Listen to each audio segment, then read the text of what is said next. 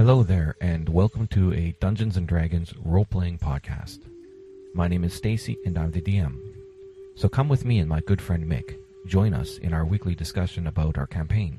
Embers from a chimney. Listen to our successes and failures while trying to flex our role-playing muscle. The funny bits, the dumb bits, and the all-around good time that comes with this great activity.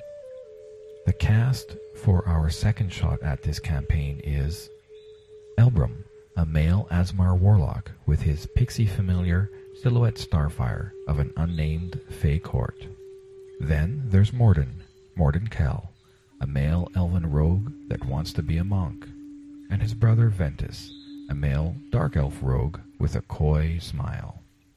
Asher Bloodfist, a male human barbarian that wants to kill the Black Sultan.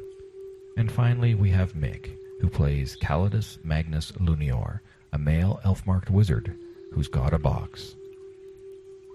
The campaign setting is the Southlands from Kobold Press. We're using the D&D 5e rule set, and we game using the Fantasy Grounds virtual tabletop. So that's the cast, that's the campaign. Now, welcome to the show.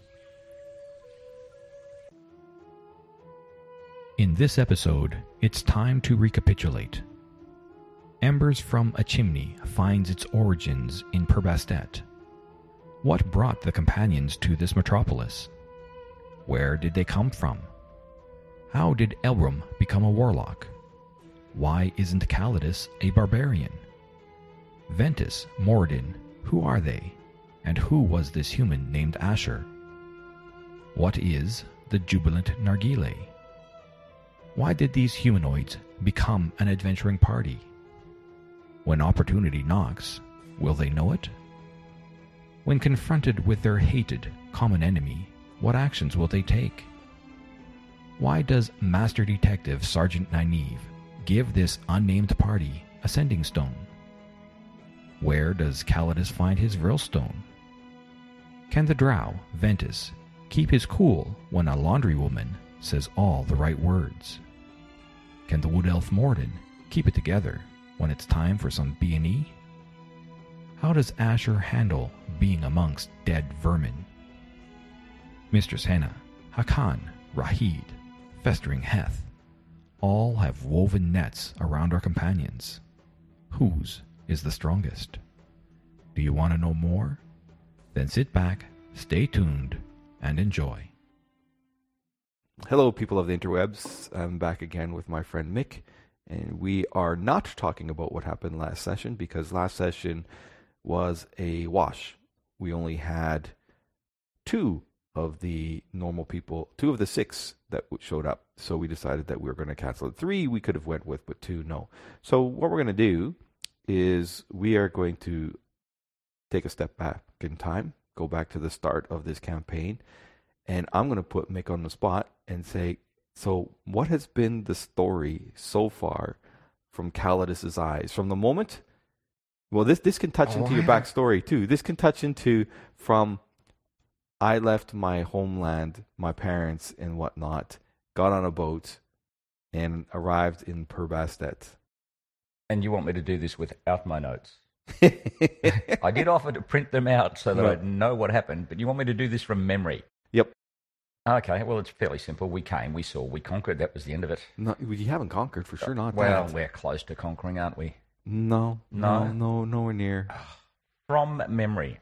So, As a small-town schoolboy, based on a Harry Potter story, who wanted to be a barbarian, but had wizardly powers instead. Yeah, that was the problem. Yep. Yeah, I wanted to be like the Arnie Schwarzenegger of the world, and it didn't happen, so I just became the geek.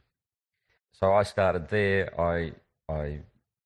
There was an invasion coming of the school, and we seen about it, and it was like a government thing. Like the school was there, they knew that we were about to get overrun, yet they said nothing until the last minute, and then at the last minute, the teachers started to make a run for it.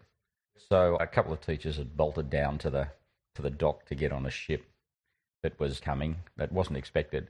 And I saw the ship coming and saw the teachers bolting, so I went down after them to see what was going on. needless to say, they got down there and it didn't end well for them. You found the body. I found the bodies, but I did happen to see the crew, and the crew were not well, and I happened to save their lives. Yep. So that was a plus. So I climbed on the ship, and we hurtled off into the sunset. Not nary a look to his family and his siblings. Couldn't care less. Just didn't. They Yep. sent me to boarding school. That was punishment. Who sends you to boarding school since you were 2? Parents that So, work, Yeah, that's what it is. Yeah. Parents that work. or parents who are from well-to-do families and couldn't be bothered. They have the child because, done Tick that that one. task. That's now checked off, so that when they're at their things, oh yes, I have a child. I see him in the summers. My boy, he's a little son of a bitch. Yeah, comes around, annoys me, and then, yeah. Then I send it to boarding school, and everything is good, and I can Yeah. concentrate on blah blah blah. I'm sure. So anyway, that was pissing it. people off by saying that, but oh well. Yeah. Well, I'm racking my brain to find a movie that fits too, and there's a dozen of them. Yeah, the Robin Williams ones is the one that comes to my mind. The Dead Poet Society. Yeah, that's right. See, we base everything that we do on find a movie, just steal the plot. Yep, there we go. Well, that's exactly right. Like it's funny. Like now that I'm doing some Twittering and stuff like that, and seeing what people talk about. I mean, one of the things that always is people talking about their plots and how to engage people in their plots. And I was thinking about that, and I don't know. I don't have the answers. I've never tried to put any mechanics around it. It's just that I live off of the feedback from the players. I can turn around and I can say to you that the starting point is, and it was released by Netflix yesterday, and now you'll be able to date what we do. You'll be able to look at this because we're going to release this podcast in 3 months' time, and then go, when did Glow, season 2 of Glow come out? Oh, you watching Glow? And I watched Glow, which I think is hilariously funny. Isn't this the one about the Glamorous female ladies of wrestling, yeah. Right. Which is, again, I haven't watched that. it's because the whole thing's faked. It's about what is the plot, what is the things, and so it's a sort of a docudrama comedy thing. Creating a story through wrestling. And yeah. they've gone back, they've spoken to the people that were there when it started and when it was invented and created, and right now we're in season 2, and I think I'm up to episode 2 or 3, and it is what is the plot that they create. So the girls that are doing the wrestling are creating their own plots, and their plots are off the wall. Why they hate each other and why they're fighting. Yeah, to just make it making up entertaining. stories of yeah. So that's what they're doing, and it's the good guys versus the bad guys, the Russians versus the Americans, all that kind of stuff. So yeah, you want to go and find a bunch of plots. Look at that. Look at any movie, and you'll find a bunch of plots. Well, James Bond's always good for plots. I've heard lots of people who make up their D&D based on Firefly plots. I haven't done that There yet. you go. Like the train Yeah. heist. Yeah, you could do that. That was a show that got cancelled too soon. See, I could drag you off in a Firefly and not have to go back and recollect anything that happened. I liked Firefly. Anyways, so I'm on a boat. You jumped on the boat and you, what do you call that? Made yourself a friend of the captain. I did. The captain, the great captain. He taught me how to fight. Who had no name at the time. He didn't. No, he did But not. He was later unnamed. he earned a name. He did. Because this is one of those, okay, let's tie something into player backstories to try to hook them further, to immerse them further. So he got a name later on. He was just called the captain. He was just the captain. He was just the captain. But he was friends with Sergeant Mehmet at the time. He was. He and Sergeant Mehmet had sailed together. Although I didn't know Sergeant Mehmet, but I'd been told that when I arrived at Pervestet, this is where I would end up. I would be dropped off, and I would And shuffled into the refugee camp. shuffled into the refugee camp. So that's what happened. On the journey back, I got to sit and talk with the captain a lot in his cabin, and he had lots of wonderful things that he had collected over the years in his travels, and one of which was the box with the dagger in it. And of course, the dagger was the dagger of death. You seen the dagger on display in the captain's quarters, and then when he presented you the box, you're like, "Well, that box is just the right size for that dagger." I had commented, wouldn't it be great to have that dagger? And if I had that dagger, I would never be in danger because and again, the dagger will just kill anyone that it touches. The fleshling wizard Calidus, who still dreams of being a barbarian and thinks that a dagger is going to change his world as a wizard. I will stand there with my dagger, and a giant dragon will come at me, and I will poke the dragon, and it will just roll over dead. Because Calidus, that was how powerful this dagger was. Well, Calidus still is of the learned child who still believes that he ought to be up close and personal when he does his fighting. Yeah, he's starting to learn a lesson or two about that. Yeah. Yeah. Stay away. Stay away. Yeah. Don't be the first to jump in. It's not that he wants to be a barbarian. He's just impatient. So he did want to be a fighter, but now he's just impatient. And so when things present themselves, he tends to pause while the others assemble themselves, and then they don't, and then he just goes off. Yep. So that's typically his way of approaching these things. Anyway, we arrived having admired this dagger a long time and made it abundantly clear to the captain that he wants the dagger. If you want to be friends, give me the dagger. Yeah. I'll be your best friend. He gets dumped on the docks, where he meets Lieutenant Mehmet or Sergeant Mehmet at the time. Sergeant Mehmet at the time. He's introduced, and Sergeant Mehmet tells him that's great and that he and the captain have been friends for a long time, and then shuffles him off into a tent. And in that tent, you've got two elves, a barbarian, Goliath barbarian, and a gangly Elbrum. Oh, do we? Yeah, that was the starting. You had Morden, Ventus, Asher the barbarian, and Elbrum. That was the starting lineup. And that was it. And so, where do we go from there? So 6 months pass. You guys become friends. We did. We became friends, and we lived in the tent, and then time passed, and then it was now. Yeah, and my thinking was, within this 6 months, of course, you guys become friends. You're living in the same refugee tent for all this time. You've all experienced in one fashion or another. Like, the elves, they came through a portal had opened between Faerun and the Midgard realm. And so in their realm, gnolls are evil. They're pretty much uncivilized. They're hardly humanoid at all. And so they have the Faerun concepts of all the different races and stuff like that. So they come across, and when they pop through just in a village that is just in the midst of an incursion. So they end up fleeing with the rest of the citizenry heading out. Asher, he was the Goliath barbarian who was traveling with his parents, and there was a fellow named the Black Sultan who they encountered in the caravan, and the Black Sultan killed his parents, and he just ended up wandering through the desert for a time until he eventually arrived in Purbastet. Elbrum, he as well was refugee from a village. To date, you don't know where it was, and I won't reveal that much there. But he was wandering about aimlessly as well, one of the sole survivors from his own village. And he encountered a person on the road, and this person on the road has become a big part of his backstory as well. So the Black Sultan was a really good plot element. The elves coming from Faerun, and of course having enemies in Faerun, the Drow, the goddess of the Drow, is Loth, and she, to some of her people, she will turn into what you call Driders, which are half spider, half humans.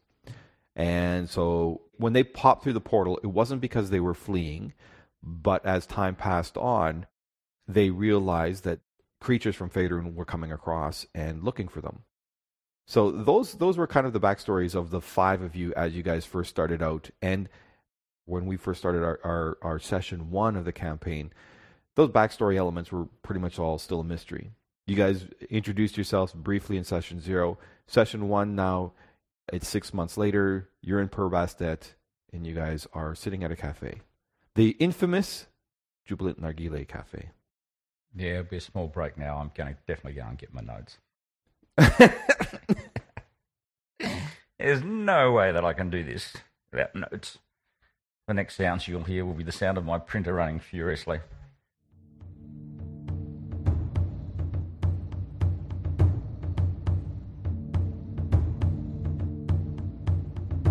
All right, so we're at a cafe. You guys are at the Jubilant Nargile, and this is where the campaign starts. And what happens while you guys are sitting at the Jubilant Nargile? Well, we meet the woman that owns it. Did you guys meet her at that time? We did, on day 1. Oh, boy. Yeah. I quote, "The owner of the cafe is a grumpy old bugger." Oh, dear. And while we're sitting there, we were being watched by someone across the road. Yes. We were. She was holding a cat. Yes. And she introduces herself as Mistress Henna. That's right. And she tells us that a thief from the perfume district has stolen a jewel. It's interesting that when you type stuff in Notepad, it doesn't do any spelling correction, so most of what I'm reading here is just complete gibberish. Stolen, S-T-O-W-L. He stole a jewel. Wow. Yeah. That's right. So Mistress Henna came up and introduced herself to you guys. And she tells She's us... been staring at you guys while you guys were sitting and having a cafe, having a coffee at the Jubilant Nargile, having a good laugh, the shits and giggles stuff. Yep. And she told us that it's been stolen by a bloke called Rahid, and he's a skinny rat. And she asks you guys to help her out, and she offers you... The heck did she offer you? She offered you something. She offers money. Does it say how much she offered? It does. It says she offers us 100 gold. That's 25 each. That's what she's offered. But you guys negotiated or something like that, because I think I remember... we did, and we lost. Yeah, there were 5 of us. I think she offered us 100 golds to start with, and then she went to 25 of course. each. This is absolutely where the two thieves amongst you would have put their hand up, especially Morden, who was very outspoken. He would have tried to get a better deal. And I think he did, if I remember right. I think he did, because later on... Not a lot of money. No, it wasn't. Well, at level 1, 100 gold is huge. We don't know what level 1 means, so we don't care. Well, we're just living in a tent. Except, here's the thing, too. You know, this begs the question about what does it mean to be in a role-playing world where... I think of this Matt Colville video where he talked about what's in character, out of character. And one of the things he makes a point of is that although you are a player who's playing a character, your character is in this world. Your character knows that they gain in power by killing things. Yep. This is the murder hobo standard. And it's the big standard because everybody knows. So although we sit there and we say, well, would they know what level 1 is and stuff like this? Not level 1 per se, but they would know that by going on adventures, they will increase in power. They know where they sit in the pecking order. Yeah, at the moment, which is nothing. At the bottom. Yeah. Anyway, so yes, Mistress Henna meets them and offers us gold, and she tells us it's Rahid and he's a skinny rat. And so we go wandering off to the perfume district thinking we're about to become incredibly rich, and we meet a couple of kobolds. Yes, you guys are on your way, so you come to an agreement. She mentions that he ran from the perfume district, which is basically across the water from where you guys are sitting. So you guys are like, well, you had agreed on that you need to start funding your revenge on the Tiscali. And so this is, the first bit that was offered to you guys. So you guys head across to go and do battle. We do. Or go find him. And the kobolds tell us that we've got to go and see Hakan, who has a long, complicated name. Yes, that's right, because... And at that point, were you guys aware of anything else? Like, what do your notes say about that kobold encounter? Nothing. Just there's a couple of kobolds, and they've got names on their collars. It does say that they've got collars? Yeah, it says they have collars with his name on it. Okay, they've got his name on it, so that indicates that he owns them. Daryl, and Daryl. Yeah. Well, there were two of them.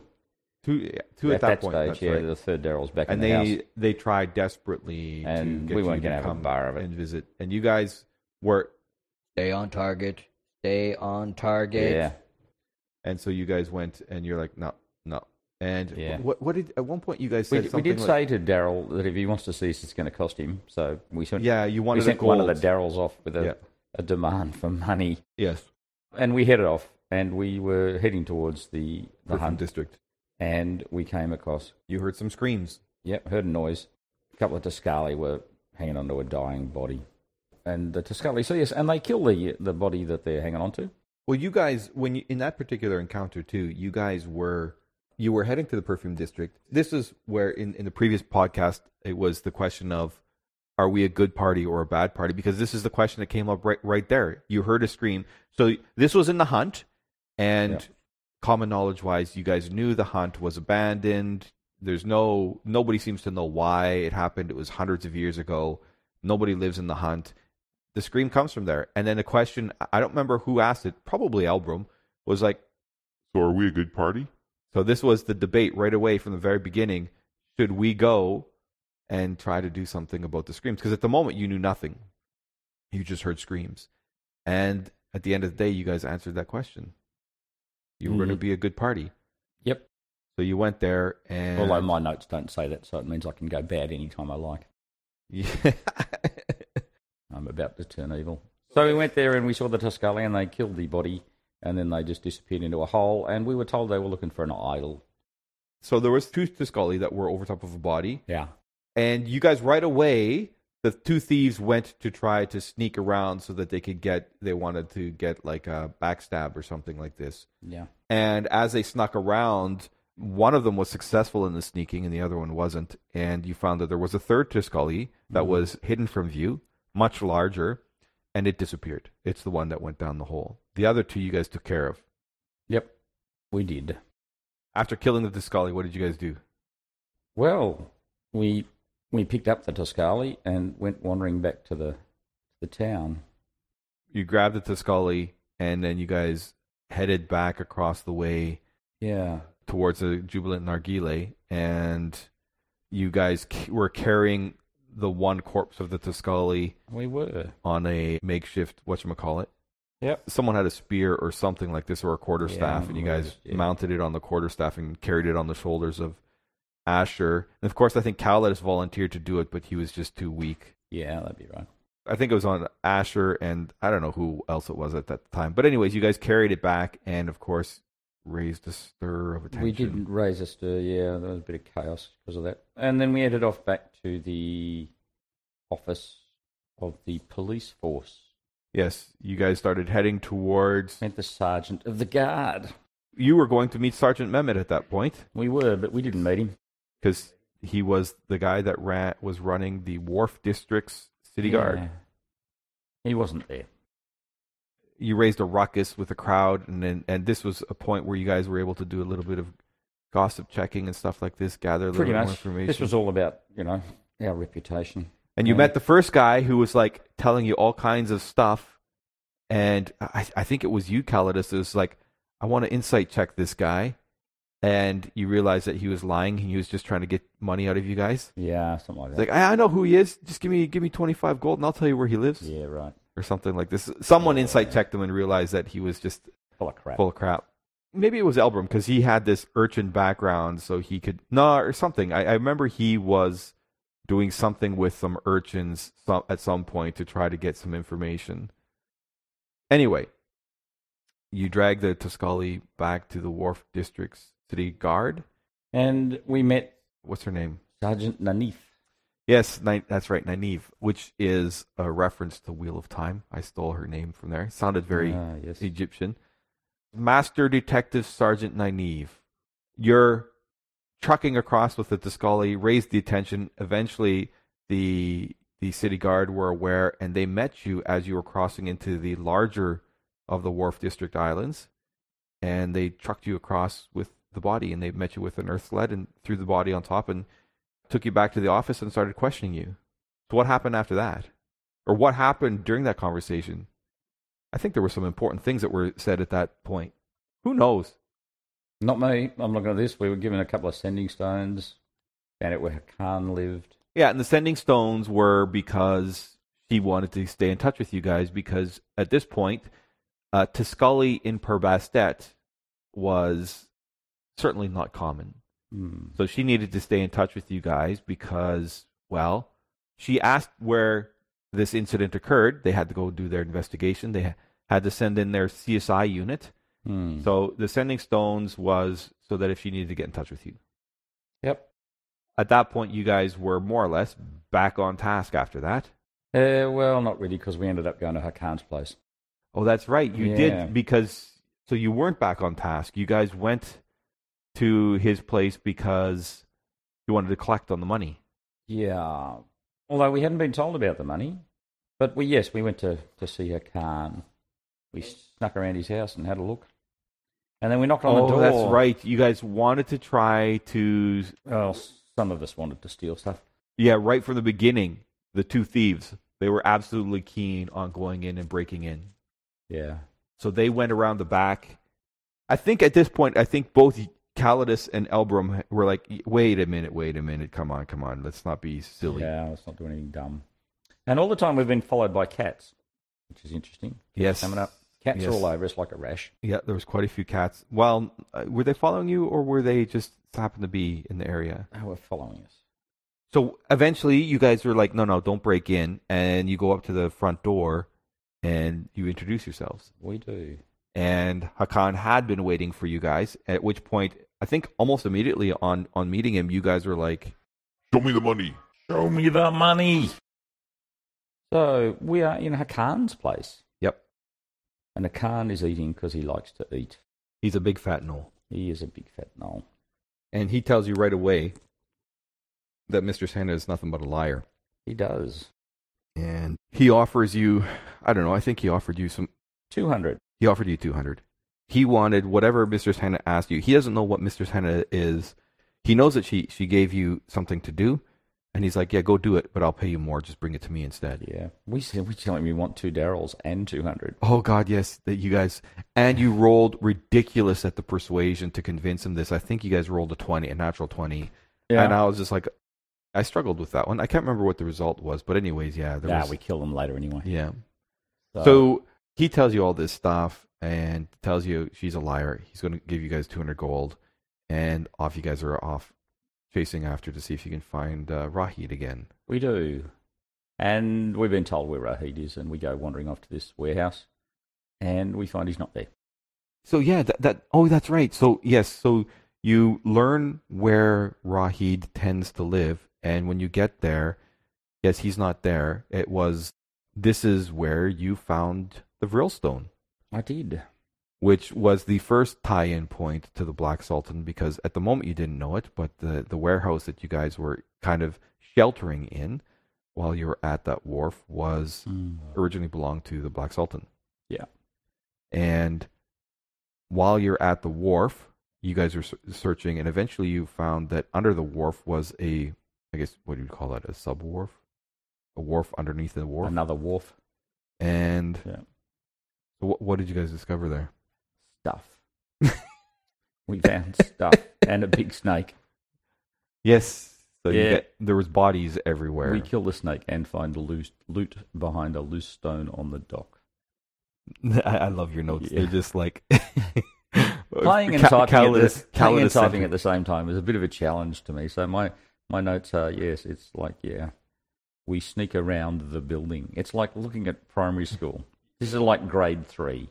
I find too, like even as the GM, it's very difficult for me to take notes because it will distract me too much. And it's only at certain things that you guys do in your role playing where I will kind of just like, okay, I've got to write that down, because whatever you guys said was either it was something that was a plot element that I could chase down, or it was something that was just so off the rocker that it just needed to be noted because it's got to come back to haunt you. Yep. Like the comedians who tell the joke and they always bring their jokes. Back. Well, they bring it back to the central theme all the time, like however they do that. So yeah. It's always good when you can tie stuff back. And so that's normally where I take notes, because trying to take notes in session, I find it really, really difficult. And it really does. Like I'm playing in another session, and other than if the GM posts some text about when you enter this scene, and they post text and saying this is what you see, I will just copy that to the clipboard and paste it into a notepad. And then after the session, I will try to do my best to recapitulate whatever happened. But I cannot role play and take notes at the same time, whether it's as GM or player. Anyways, you find bodies. I don't think you guys figured anything out with the bodies, because I think you guys did. Not a sausage. Yeah. So, but you found, what did you find? You found monies. I think you did find. We found some stuff. You found some loot. stuff. Yeah, basically. Generally classified as loot. Yeah. But you didn't find a whisper of Rahid. Not a sausage. No idea where he is. And so we go wandering off, and we headed off to the local knock shop. That's what you do. I've no idea why we head off to the laundry women, but we do. Someone at some point, you guys had some conversations with. There was gossip checks that were going on, and you guys were talking to people within the perfume district, because the fact is you're trying to find someone, and all you know is that go towards the perfume district. It's a freaking district. It's big. Like lots of little islands about there. How do you find someone? Well, you don't find it without having conversations. So when you met Mr. Senna, she said, yes, he ran to the perfume district. When you went to Hakan's house, he was like, well, I don't know. If she said in the perfume district, search the perfume district. So you guys would talk to people periodically that you encountered. And from that, you worked out where he lived. You worked out that to go and talk to the laundry woman. This is the terminology for the prostitution ring of Purbastet. So you went to the laundry woman and you met, God, what was her name now? Oi Mama. Yeah, Oi Mama. And Oi Mama was, I remember sitting there thinking, because in the module, the description of Oi Mama is that she likes to tell raunchy jokes. And I was just like, I got to find a raunchy joke. Yep. An old raunchy joke. Yep. So I did find something, and I had, as you guys came in, she was telling a raunchy joke, and I don't remember what it was, but it was some goofy thing that I found on Google. So you guys started questioning her, and you found out that, what did you find out? Nothing. We did find out where... She said that Rahid, God, was it her niece or something like this? She said someone was dating Rahid, and you needed to go... Was it Muna? Yes, that's right, Munya. Munya was the name. And so you went to the brothel to go and try to... The headquarters, or the living place... The brothel. Yeah. To go and speak. At this point, you guys were good, because you were like, we need just to send the most charismatic person in there. So you sent Ventus in. And Ventus, of course, as a player, was probably the most introverted person to do it. So he had to go in there and try to role play talking to some women. It's interesting here that at this point in time, Elram shows his true colours. I got to note, Elram books a girl for the night. Oh, yeah. He's a con man. Yeah. He's smooth. Wants to be smooth. So as far as we know at the moment, whether or not he's actually achieved, he's got the women dripping off him. Yes, I noticed that it's an ongoing thing with Elram. That a theme. Yeah, yep. It's a theme. Yeah, but it's not like he's got a special ability that helps him in that end. I think it's the blue eyes. This is where he just tries to do something. I think it's the blue eyes and the sweat back hair. Or the slicked back hair. God only knows. Actually, we don't know. We don't actually have a very good description of any of you guys, do we? That doesn't matter. Anyway, we head off to the bottom line is that we head off to Festering Heth's place. Eventually, yes. Eventually, what ends up happening is that's where we know. That's where we've been told that Rahid will be. Yes, yeah. So you didn't find Munya. Ventus went there to find Munya, to talk to Munya, who was supposedly Rahid's girlfriend. Although the women hated Rahid, or liked to tease him anyways. Yeah. They basically said Munya wasn't there, but that she had indicated that they were off near Festering Heth. So then you guys were off to Festering Heth's. Yep. And when you got to Festering Heth's, what happened when you got there? Oh, you met on Nasur. The way there, we didn't meet Nasur, but on the way there. Because Nasur went with you guys to Festering Heth's place. He did, yeah. And he tells us that he's owed 75 gold. And this is where Calidus was like, yeah, we'll pay that back, don't worry, because Calidus wants to make friends with everybody. Yeah, Calidus figures out he needs contacts, so he says to Nasur, look, if we catch him, we'll get the 75 gold for him. And so we go wandering off to Heth's place, which is like a ship. Yes. Or a mast. The mast of a ship, and on top of it is like a treehouse of sorts. Yeah. So you head there with Nasur, because Nasur is like, oh, you're going to find Rahid? Well, I'm coming, because he wants to get paid. Yeah. So he comes with you guys. Festering Heth's place is just on the edge of the hunt, basically just on the edge of the perfume district and the edge of the hunt. You guys are heading across there, heading into the area where this is where there's few people who find residence there. And when you guys arrive, there's a lady underneath the home of Heth. And this lady is a member of the Crimson Paw. You guys only find that out, though, because I think once again, the thieves are trying to sneak up for some reason. They want to sneak up. You guys walk up, and she sees one of the two thieves sneaking up. The second thief who is sneaking up, he catches some words written in thieves' cant. And all of a sudden, this sparks up some conversations in thieves' cant. Well, everybody's sitting around wondering what's going on. The two elves are speaking in thieves' cant with this woman. And that's how you guys learn that she might be related to the Crimson Paw. Yeah. And she was a menagerie woman and had a bunch of empty cages about her, although she did have a cat beside her, a big cat. Mm. And she was carrying a lot of weapons related to rogues that Morden and Ventus salivated at but didn't have the coins to purchase. Oh, I don't have that in my notes.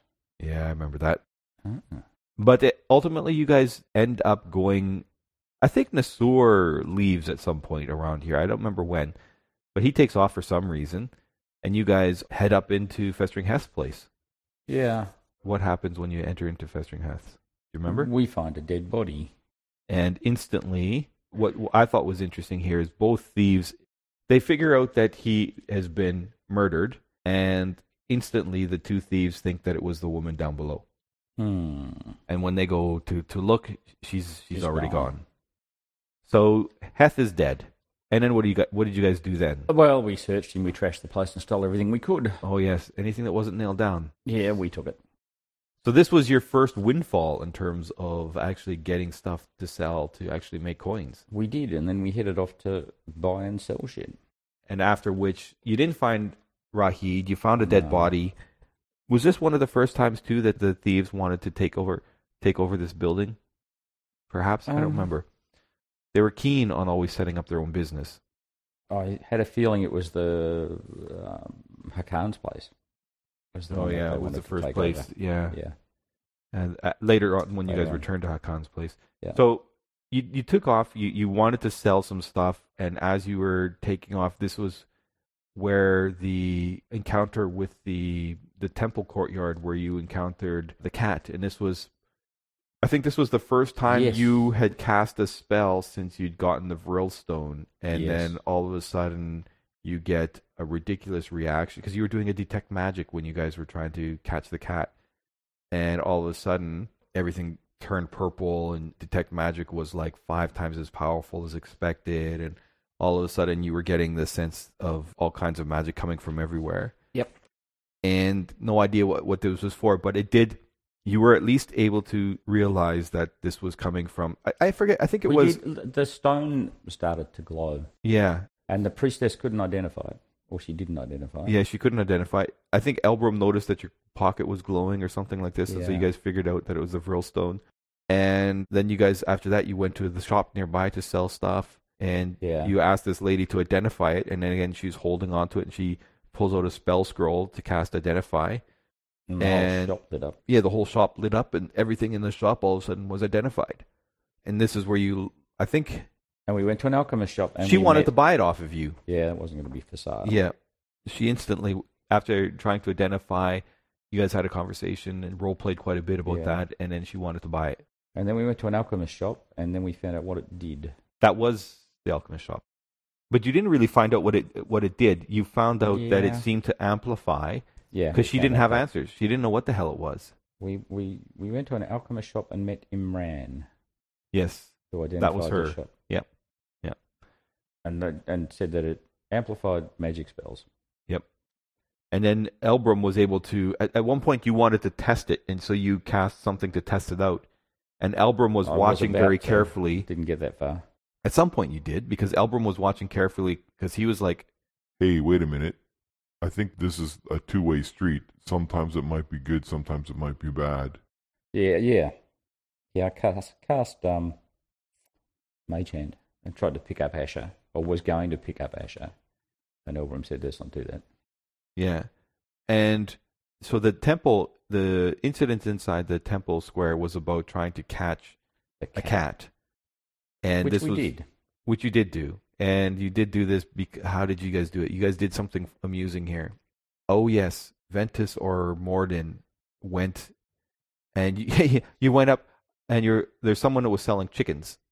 And so they went up, about to take the chicken, and the chicken seller was like, "What are you doing?" And he's like, "Okay, I buy the chicken."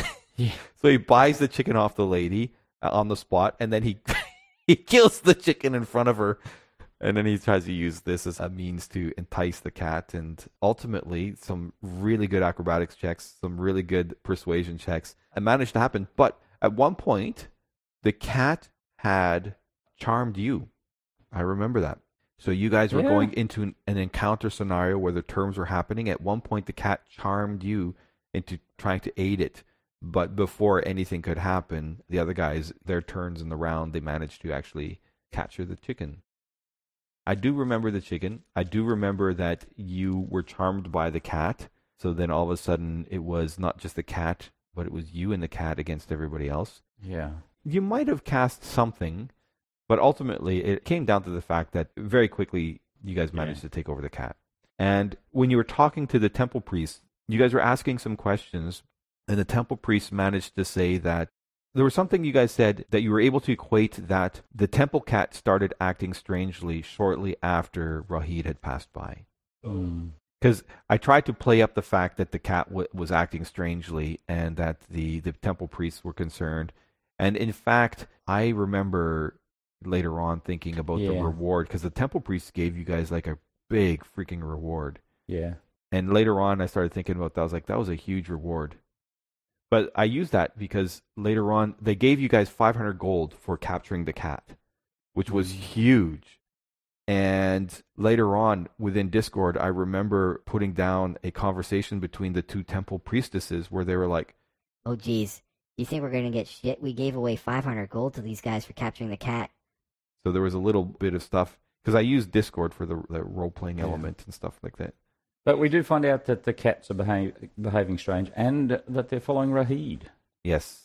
And so we follow the cats. Eventually, yes, that's right. Eventually, at this point, you guys catch on to the fact that you're going to try to follow the cats. And this ultimately leads you back to Hakan's house. And at Hakan's house, this time, the thieves do break in. And they go into the back way and they break in.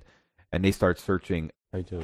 But they almost get, there's a couple of points where they were supposed to go do some reconnaissance and come back. And I think they did. They went into a couple of the back rooms. They found that in the kitchen there was a trapdoor. They found that there was a number of large cats in the central courtyard. And then you guys came up to the front door and tried to get in. And they engaged in some conversation or something like this. And you're having a conversation with Hakan. And you're talking about Rahid. And you guys say something. You're trying to bluff against him, and then he reacts, and you guys weren't aware of any of this. And I thought this worked out really well, because you came in, you started having a conversation, you wanted to get in, you knew that something was going on, you didn't know everything, but he was asking you about Rahid, and you guys are like, oh, he's with us, we found him, but he clearly knew you guys were lying, because he already had Rahid tied up in his cellar. Yeah. And you guys, I think too, this was the next day, because you guys at one point decided to camp out. I don't know if you guys returned to the refugee camp or if you guys camped out in the temple square. I think you guys returned to the refugee camp, because this was the next day. At which point you guys come in all guns blazing and you break into Hakan's house and you come in through the front door, and then the Darrells are throwing paint at you. Yes. You guys make short work of the Darrells, or at least three of them. Two of them. And there's a water elemental there, and the water elemental is beating the crap out of Asher. Calidus leaves because he figures he's got to go help with the Darrells, and then Asher starts getting his butt whooped. And then of course, you tried to do something with your Vrilstone again, or you tried to cast some spells forgetting about the Vrilstone, and then there was some negative effects there. Yeah. I think this was the first time you did I tried to do like a frost bolt or something like this, and the Vrilstone acted negatively, and you injured yourself instead of the water elemental, which was your target. But it was half and half, because there were some times that it worked good, and then all of a sudden you had some decent frost damage, and other times you damaged yourself as much as you damaged it. But eventually you did. Eventually you did manage to deal with the water elemental. And you killed 3 of the 4 Darrells, and the last Darrell was huddled in the ball, sobbing. Yep. And eventually you guys all managed to get up into the room.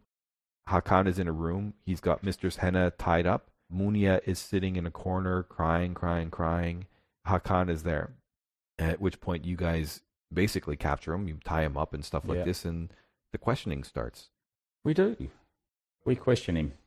So what did you guys learn? Not a lot. You didn't learn anything. You're having a hard time remembering. I'm reading these notes and going, wow. Yeah, not a lot. We didn't learn anything. Well, eventually you learned that the object that Mistress Henna was asking to get, her jewel that Rahid had stolen, Hakan has got it. So you find it on Hakan. Elbrum is doing a few things here. So this is where Elbrum he comes over and cuts off one of Hakon's thumbs. Yeah. There's a few moments so far in the campaign that I find were exceptional role-playing, and this was one of them. This was where Elbrum, who goes over, he sees the sobbing woman in the corner. He goes to console her, and he drags her out to the front of the home and has a conversation with her, and he finds out that Hakon has raped her, and so this is why he just goes into a rage, and he just cuts off Hakon's thumb. Later on through the conversation, you realize that Hakon had been married, but his wife had left him, at which point Elbrum cut off his second thumb. And then there's something else that triggered him where he started carving into Hakon's flesh with his dagger because he was really upset. Some other thing where he treated women poorly. So there was at least 3 moments where he was doing this. And during your interrogation of Hakon, of course the rogues were beyond excited that after Hakon was tied up, they had to go off and continue investigating the house. And while they were doing that, split party, you guys are continued interrogation. Elbrum's cutting off limbs, and the 2 rogues are down in the basement, and they find Rahid tied up. So at one point, then they come back. You've got Rahid up there. You got Hakon up there. You've got Mistress Henna still tied up, and Munya is there. Questioning ensues, and you find out at this point Rahid didn't seem like such a bad dude. In fact, I think the elves wanted to work in cahoots with Rahid. They offered him 100 gold for the gem. But they said, we'll keep 75 to pay off your debt to Nasur. You guys felt obligated, so you're flush with the cash that the temple priestesses had given you. So you guys decided that, all right, we're going to give you gold. This is after, of course, but prior to all of this, there is a moment when Elbrum says, or tells Hakan that he can't kill him, or that he won't kill him. What I really liked about this, is this is where I used Discord, and I dragged. So when Munya was revealing these things to Elbrum, you guys had no idea what she revealed to him because I did that in a private channel on Discord. So all of a sudden, from you guys, you're questioning, and Elbrum comes back into the conversation. He while you guys are interrogating, all of a sudden Elbrum walks up and cuts off one of Hakon's thumbs, and you guys are like, "What? Why did you just do that?" And of course, but there's also a point where Elbrum, having dismembered him and carved various icons into his body, where Elbrum tells Hakan that he's not going to kill him, but he does throw a gold coin to Morden. Yes. So Morden had said something like, there was a conversation point, Rahid was up there, everybody was there, and the interrogation was getting to the point where you understood that Hakan had caught Mistress Henna, and he'd caught Rahid and his girlfriend the other night. So he had everybody basically kidnapped them one fashion or another.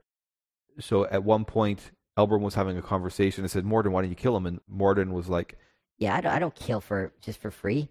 At which point, Elbrum tosses him a gold coin, and Morden snatches it out of the air. As he's snatching it out of the air, his dagger's plunging into the head of Hakan. Yeah. And Rahid sees all of this. Yeah, Rahid sees all of this. Yeah. So when Morden is then negotiating to buy the gem from Rahid, things go well for you guys. Things go well for us, yeah.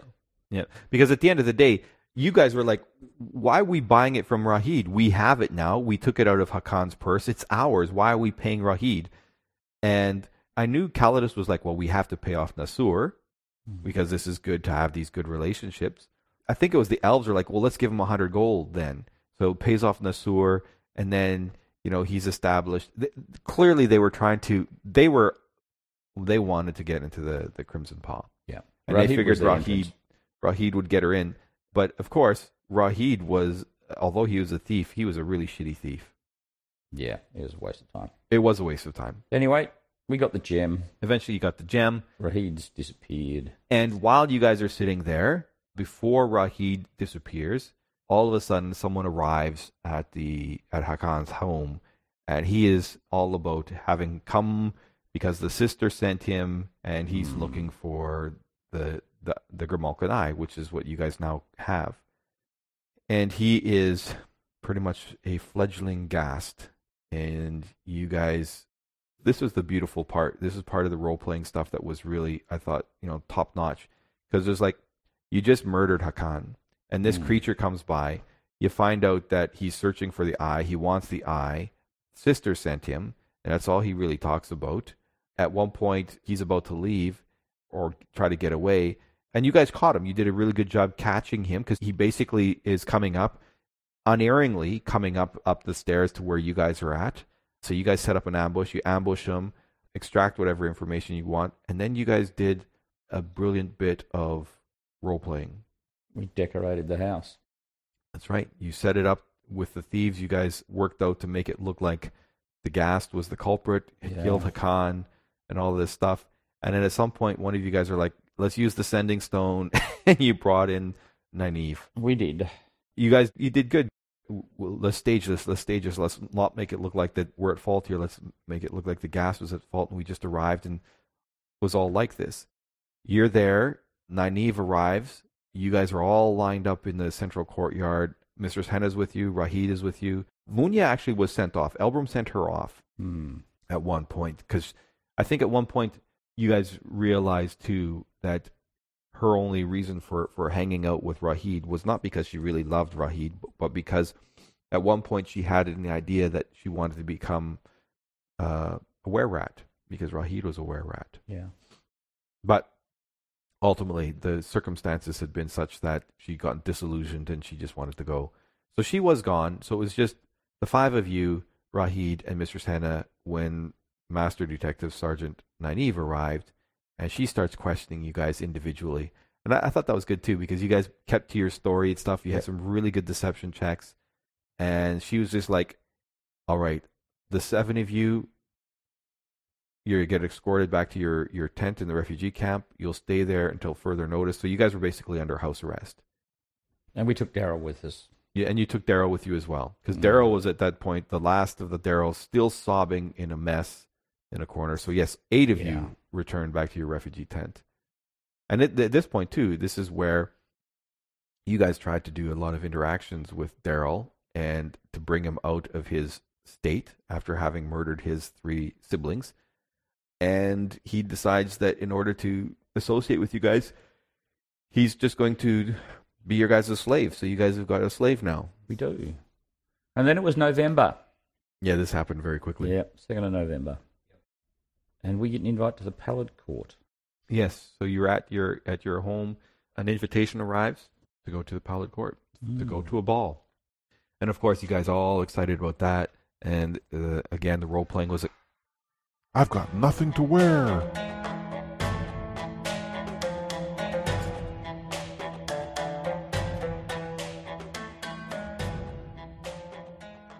People of the interwebs, are you thinking, damn it, man, is this an abrupt end of the episode?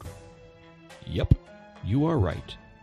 Indeed, this episode is definitely not finished and has been sundered, split in twain. But there's a light. Return in just 1 week. Our discussion will be concluded. Until then, bye-bye.